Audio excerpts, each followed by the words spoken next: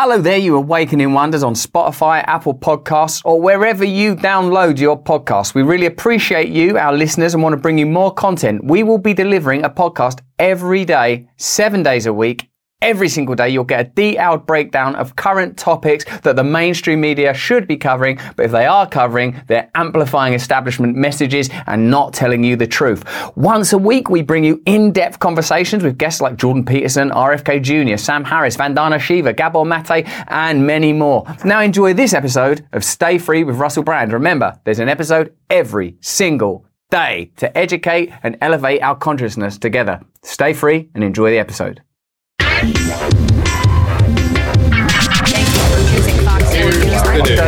No, here's the fucking news.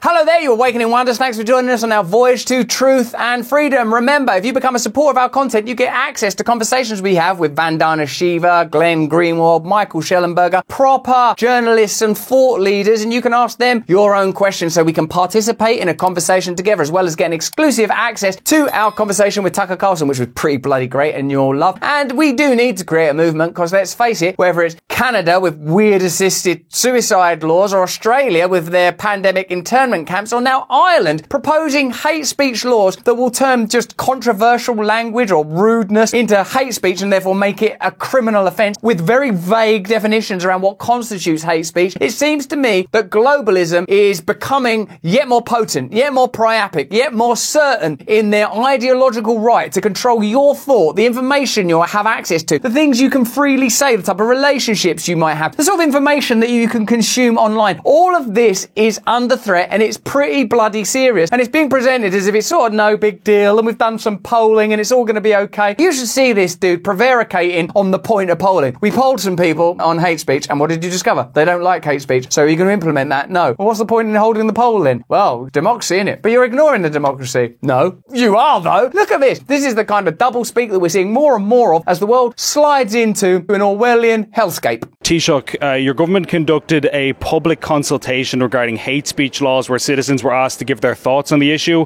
and out of the thousands of responses from private individuals, over 70% were not supportive of such laws. All these leaders that look kind of nice and seem kind of nice, and you can tell they'll be really reasonable and like, oh, hello, no, you're most welcome. And then you listen to them, they're passing mad, weird laws. They feel someone that spoke like this, we are going to do what isn't this? You go, mate, Jesus Christ. Just everyone's being so reasonable, they're getting away with sometimes literal murder and always nearly tyranny. And yet you're proceeding with them anyway. So my question is, why did your government bother to do a public consultation if you were just going to ignore the results? Reasonable question. Why do a public consultation if you're going to ignore the results? Let's see the answer to that reasonable question. Well, we do public consultations because we think they're good practice. It's a way to find out what people's thoughts are and then ignore it on issues, and it's also a way to flesh out and highlight some of the issues that we may not have considered and then ignore them. But we're also wise to the fact that the vast majority of people don't make submissions to public consultations. We have to bear that in mind. So it's only a small number of people, so we can ignore it. It's only a small portion of the population that participate in these things, so it's not necessarily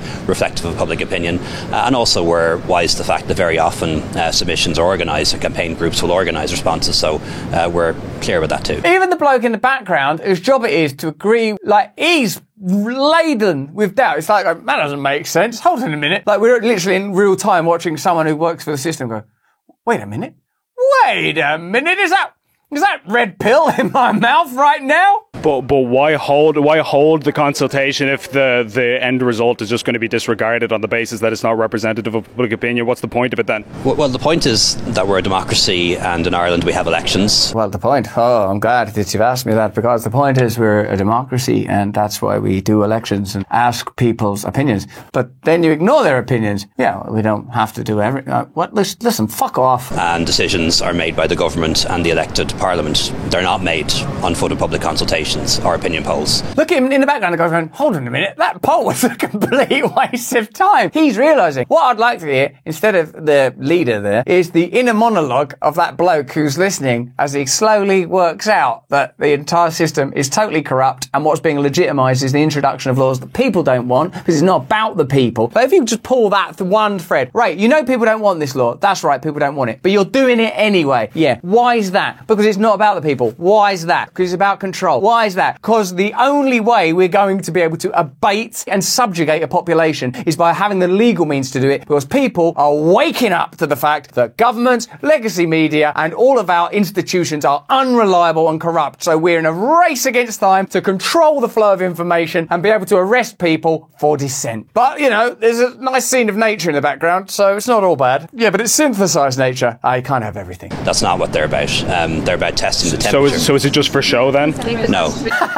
Is it just for show then? Because what you've just said is it's kind of a show. It's also not that. It's all of the things that I said it wasn't, and also that other thing, which is the thing it would have to be if it wasn't those things. It's none of that. It's Zen. If you try and think about this for long enough, you will become enlightened, because it just doesn't make sense. Anyway, now it's clear that this is something that the public want or don't want. It doesn't matter. Anyway, it's democratic. Here is an Irish politician explaining what new power they're taking, even though you don't want them to have it. The government is addressing the extremist content online. Yeah, that's it. Because, you know, there's a lot of extremist content online, and it's actually getting on my nerves now. Like hate speech and incitement to violence. And what? There's Houthis and extremist content online. Don't worry about a war against Russia that can't be won. Don't worry about censorship everywhere we go. It's Houthis now and extremist content online. Oh, that's just driving me nuts. Cumashuan Man is Ireland's new online safety and media regulator. Don't worry about the migration crisis and what the Irish people appear to feel about that, whether you agree with them or not. It's not your country. It's their country. They're allowed to run their country however they want, having been oppressed for hundreds of years by a near neighbour. Don't worry about any of those problems. It's extremist content online and those bloody Houthis. And will also be joint regulator along with the European Commission for the EU Digital Services Act. Wow, so it's actually aligning with another bureaucracy for which you are probably taxed but not represented. And when that happens, sensible countries have a revolution. My department has ongoing engagement with An Cumashuan, and I, having met them 2 weeks ago, met with An Cumashuan again yesterday. I mean, that is globalism, isn't it? Like, they've decided that they're doing it. You lot don't want it. We're doing it. That's globalism in capsule. We've asked you, do you want it? No, thanks. Well, the EU want it. Well, but, so we're doing it. Oh, democracy though? And why are we at war with Russia? Well, to protect Ukrainian democracy. But they don't allow elections, and there's no opposing parties, and there's a lot of dissent within Ukraine, and they've started to shut down state media. Stop doing so much hate speech. And they informed me that they had engaged immediately with the large platforms and with the Gardaí and the European Commission, and that the platforms had activated their instant response plans, and their engagement is continuing. An Cumashuan is calling for those who see hate speech or other illegal content online to report it to the platforms or to An Garda Síochána. And then we'll decide if it's hate speech that we can utilise to control the conversation, and we'll act on it if it's convenient hate speech, and we'll ignore it if it's hate speech that we can't really utilise to manage the flow of information. So we'll keep this all nice and vague, but the end result will be we've got control of social media and therefore the public conversation, and we can then essentially facilitate globalism, which you know is the agenda, because we've asked you what you wanted, you told us no, they told us yes, we're doing what they want. So there'll be a lot more of that coming down the line. And I don't know if there's anything in Irish history about informing on your community in order to facilitate an external colonial imperialist oppressor, and whether or not you've any taboos against that or anything, the black and tans, but there's going to be a lot more of that also. This is important, but even more so important in next year. So, because once An Cumashuan is fully operational next year, people will be able to report to them directly if they think a platform has ignored or wrongly rejected their complaint. And these reports can then be used by Cumashuan Man to decide where to focus their oversight and investigations, and ultimately their enforcement action. A lot of this goes on in the world now, doesn't it? We can use people to grass, snitch, spy on one another. Oh, people were going out during the lockdown. Well, in retrospect, there was nothing wrong with them doing that, it turns out. Turning us all into little agents of the state. Finally, An Cumashuan's first online safety code, as provided for under the Online Safety and Media Regulation Act, will be adopted in early 2024. A draft code will be published very shortly for stakeholder consultation, and this will hold the video sharing platforms accountable for how they protect their users online, and will deal with extremist content like hate speech and incitement to violence. There's already laws about incitement to violence. That's illegal already. You don't need a new law for that. This is a new era. For a new age, a new era. A great reset, perhaps. In which the regulators and the people they serve will be empowered to make the online world. Empowered? You dare to say that this is about empowerment. Safer for all. It's a brave new world, baby. Let's get into it. Elon Musk has said his social media company X, previously known as Twitter, will fund Irish legal challenges to forthcoming hate speech legislation. Musk warned of risks associated with laws that aim to curb free speech and said there was a need to challenge them. In an online interview with Gript, Musk said X's default position is that it will challenge any laws it believes would infringe upon someone's ability to say what they want to say. He was speaking in relation to Ireland's pending criminal justice incitement to violence or hatred and hate offences bill, which Minister for Justice Helen McEntry said would be progressed early this year. And we will also fund the legal fees of Irish citizens that want to challenge the bill as well, said Mr Musk, whose X platform has its European headquarters in Dublin. So we'll make sure that if there is an attempt to suppress the voice of the Irish people, that we do our absolute best to defend the people of Ireland and their ability to speak their mind. He said there should be concern if the Irish Parliament defined hate speech in its own terms. People should be extremely concerned about that. We're just at the mercy of the ruling party and whatever bureaucrats they put in place. And they can just define something that is really not hate speech as hate speech just because they don't like it. That's the key issue. It's a very diffuse term. Hate speech. What do you mean hate speech? Let's absolutely define that, just in case it became exploitable in order to impose undue regulation and control over public conversation. The reason that it allows that is because that's what it's for. It's not for protecting people from hearing racist terms or rudeness or whatever. It's not for that. And in fact, you could make an argument that's not even the business of the state. The business of the state should be to run facilities and amenities for people correctly and fairly and justly, and even words like fairly, of course, would need some scrutiny. But what this plainly is about, and we saw it because we witnessed the dynamic of it, is create a citizenry of informants, impose laws that have been designed and determined centrally, globally, elsewhere, against the will of the people, in order to legitimise control that is currently unavailable because of free speech and is sort of creating a global uprising, really, which at the moment is still somewhat atomised because our cultures are so atomised, but could become an anti-globalist movement. Look at the farmers, look at the truckers, look at the rage in Ireland around what's been happening there lately. Look at the possibility, indeed, for change when people are united and able to speak freely. That's the threat. You're the threat, not anything else. In relation to misinformation and disinformation, he said, unlike in newspapers, X had a community notes function which allowed its users to add responses and comments on people's tweets. The biggest lie in the media is the choice of narrative, because they can simply ignore anything they don't like, and they can overly focus on things they do want to talk about, he said. Yes, that is what the legacy media does. It amplifies stories, it creates stories, it ignores information that's detrimental to the interests of the powerful. X, for whatever failings there may be within any institution or organisation, doesn't do that, and it allows and facilitates potentially epochal events like the disruption of our trajectory to World War III because of the Tucker-Elon axes. It's really the best shot we have currently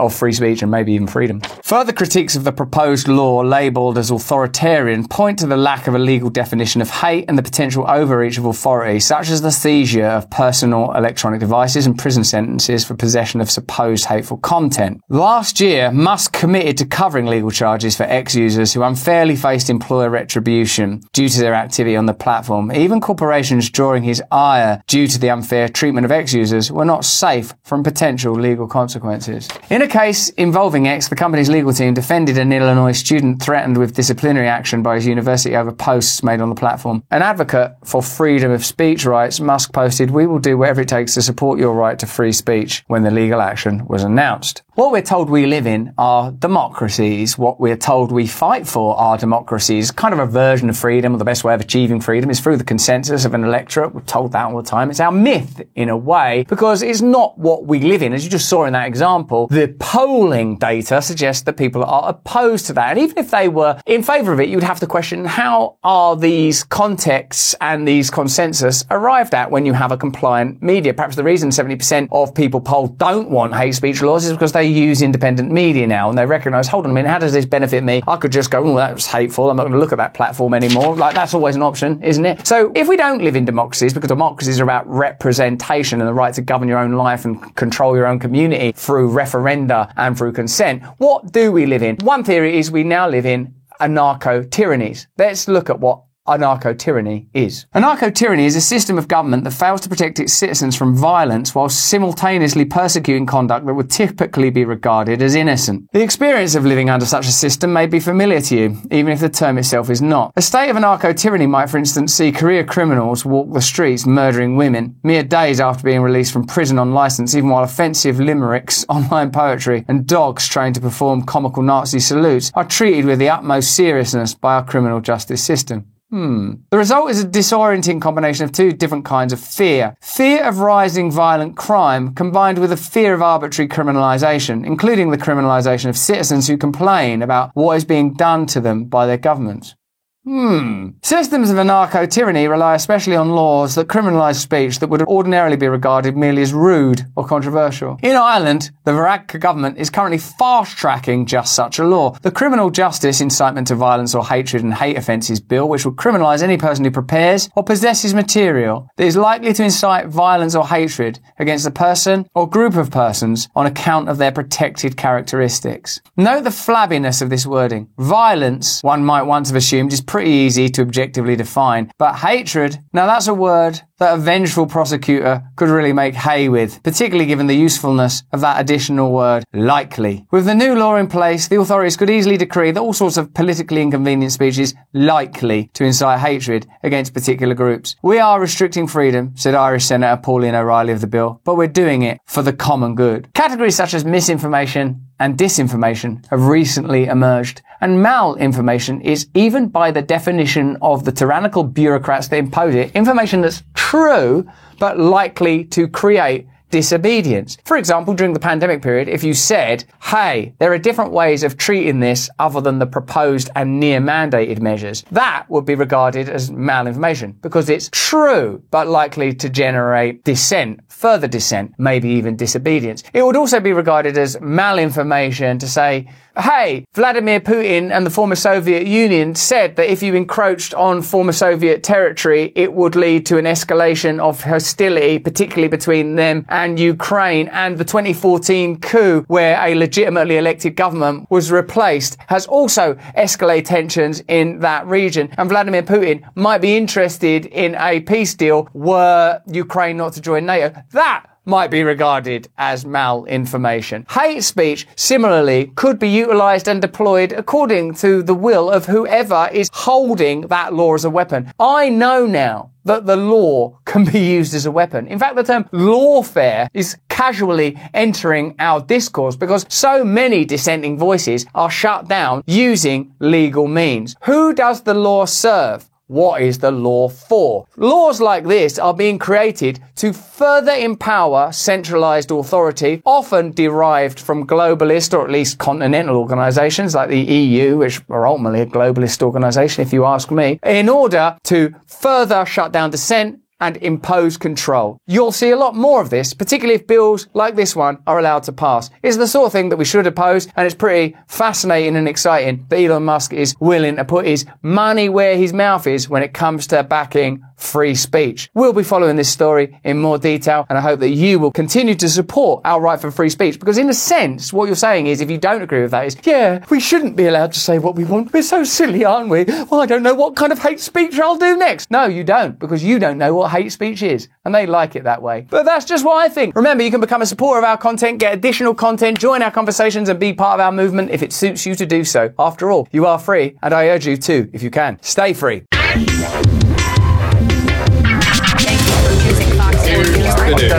No, here's the fucking news.